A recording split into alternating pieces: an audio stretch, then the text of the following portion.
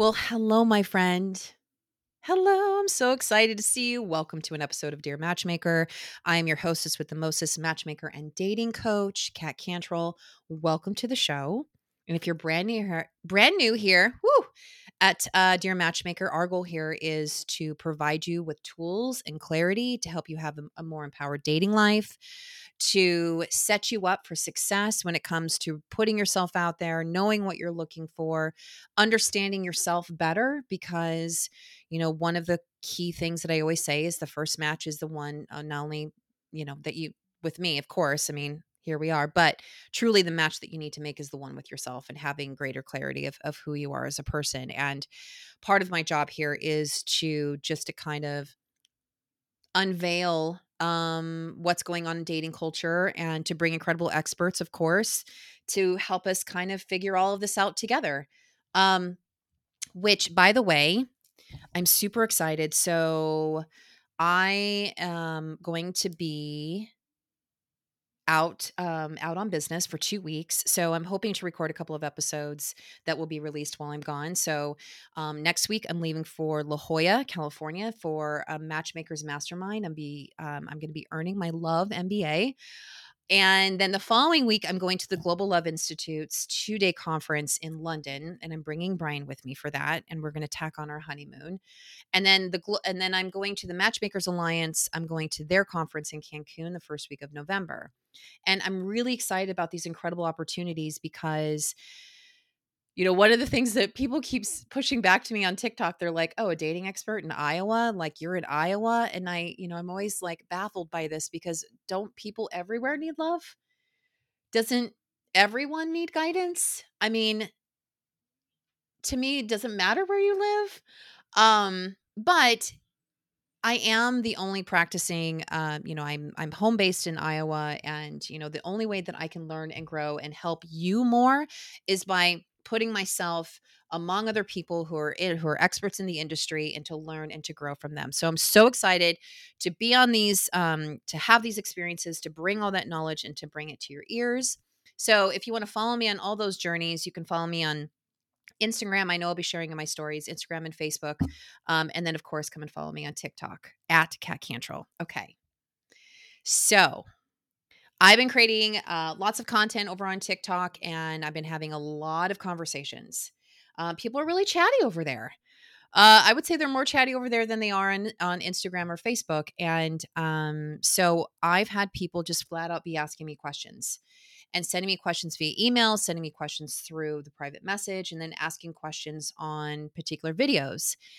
And there's this one question in particular that I wanted to address with all of you today that was on one of my videos, and it's about ghosting. And there's a lot of information out there about ghosting. And I went back through all my episodes, and I've been doing this for over 2 years. I don't think I've ever done an episode on ghosting, which it shocks me, honestly, because ghosting is really hard to go through. And I remember when I was out there dating, they didn't really have terms for any of these things. And so when someone didn't answer your phone calls or didn't answer your texts, you kind of just never understood why people did what they did, and just kind of had to deal with it and move on.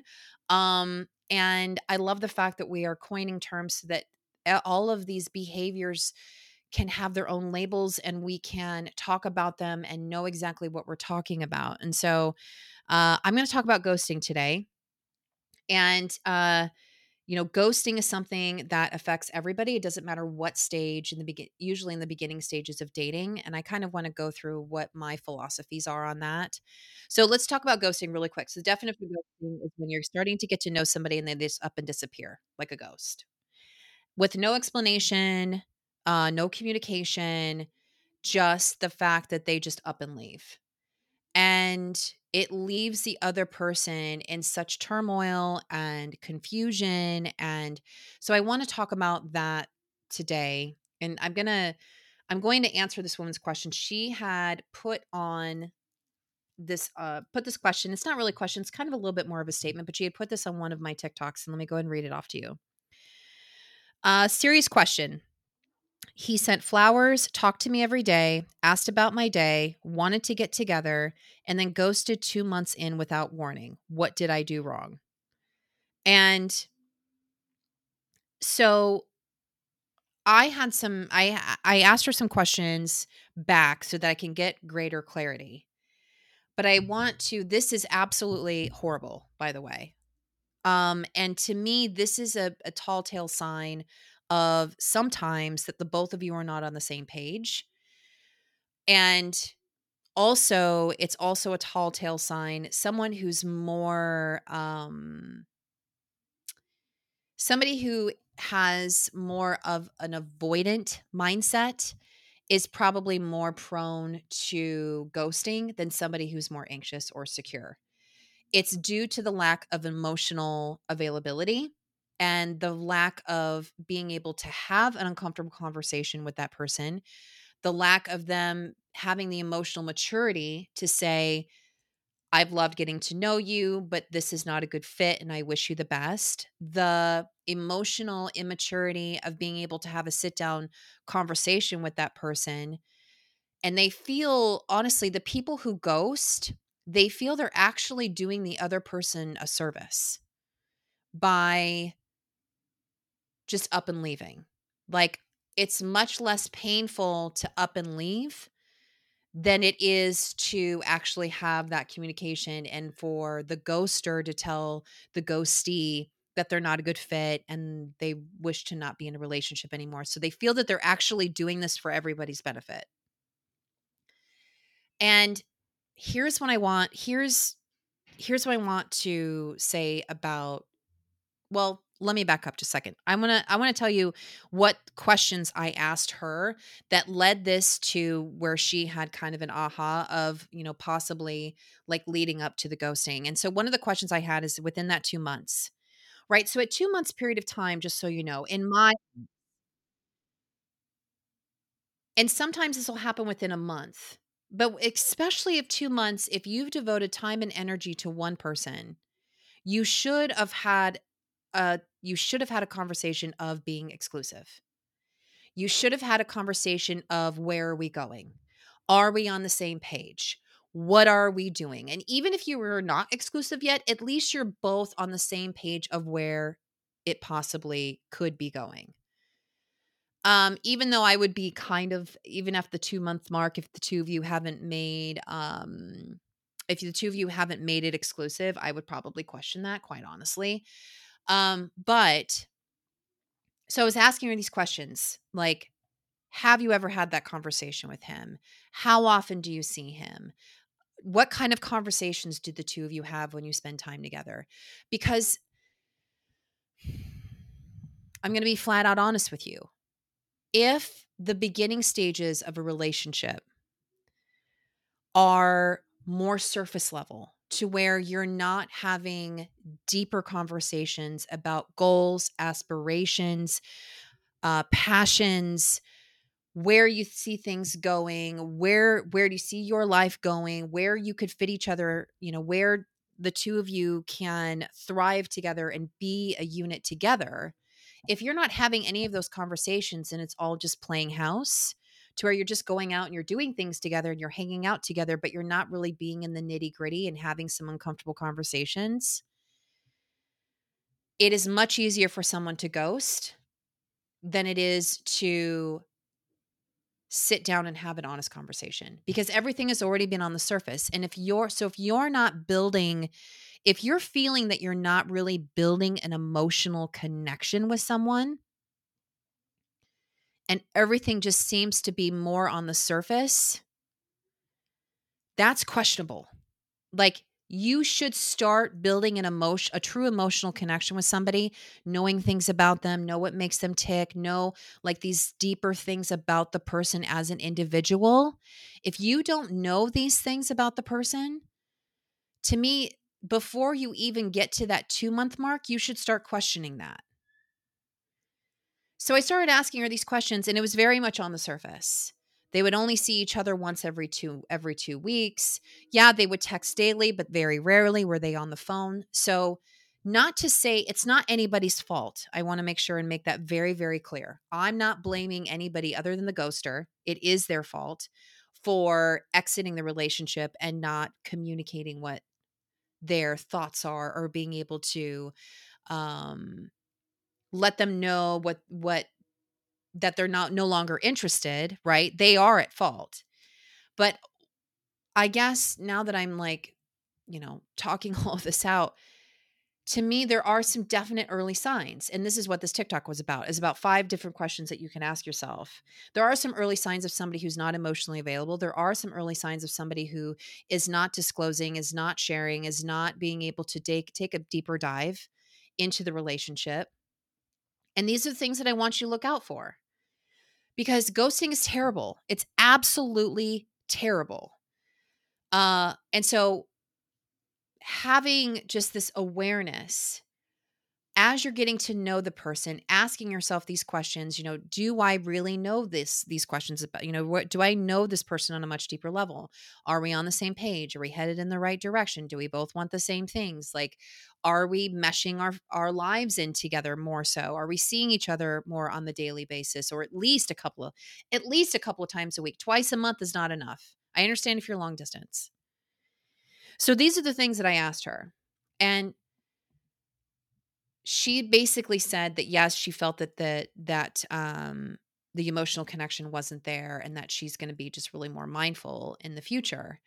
But what I want to address really quick is when is it really ghosting and when isn't ghosting, and then what do you do when you're ghosted?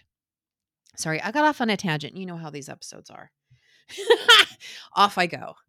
So, if you're on a first date and you both walk away and it's mutual, where you're both like, yeah, it's just not a good fit, you do not owe it to one another to have to give an explanation that it's not a good fit. You don't owe it. The only time that I feel that you have to respond to somebody is that they are expressing interest. And this is in the very early stages. They are expressing interest. Hey, I had a great time. I would love to see you again, et cetera, et cetera. To me, it is just proper etiquette to respond to them and say, hey, I had a great time. It was great getting to know you, but I don't feel that we have a romantic connection, or I don't feel that this is a good fit, and I wish you all the best. That's all it takes. And this may be really hard for my people pleasers, and this may be really hard for people that don't like confrontation. Because what ends up happening sometimes is that the person will write back, well, what did I do? What did I say? Do not offer advice.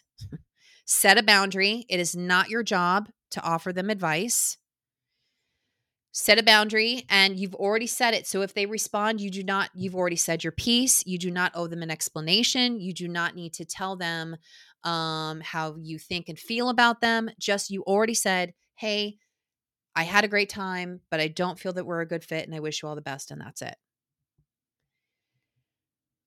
Ghosting, to me, in the very early stages of a relationship, it is a risk where it can happen. But if you're paying attention as you're getting to know the person and you feel that they are emotionally starting to connect with you, those types of people, it's going to be much harder for those kinds of people to exit stage left than it is for, someone who is emotionally available. Most likely they're being open, they are communicative, and they're going to tell you their needs and their thoughts and their feelings.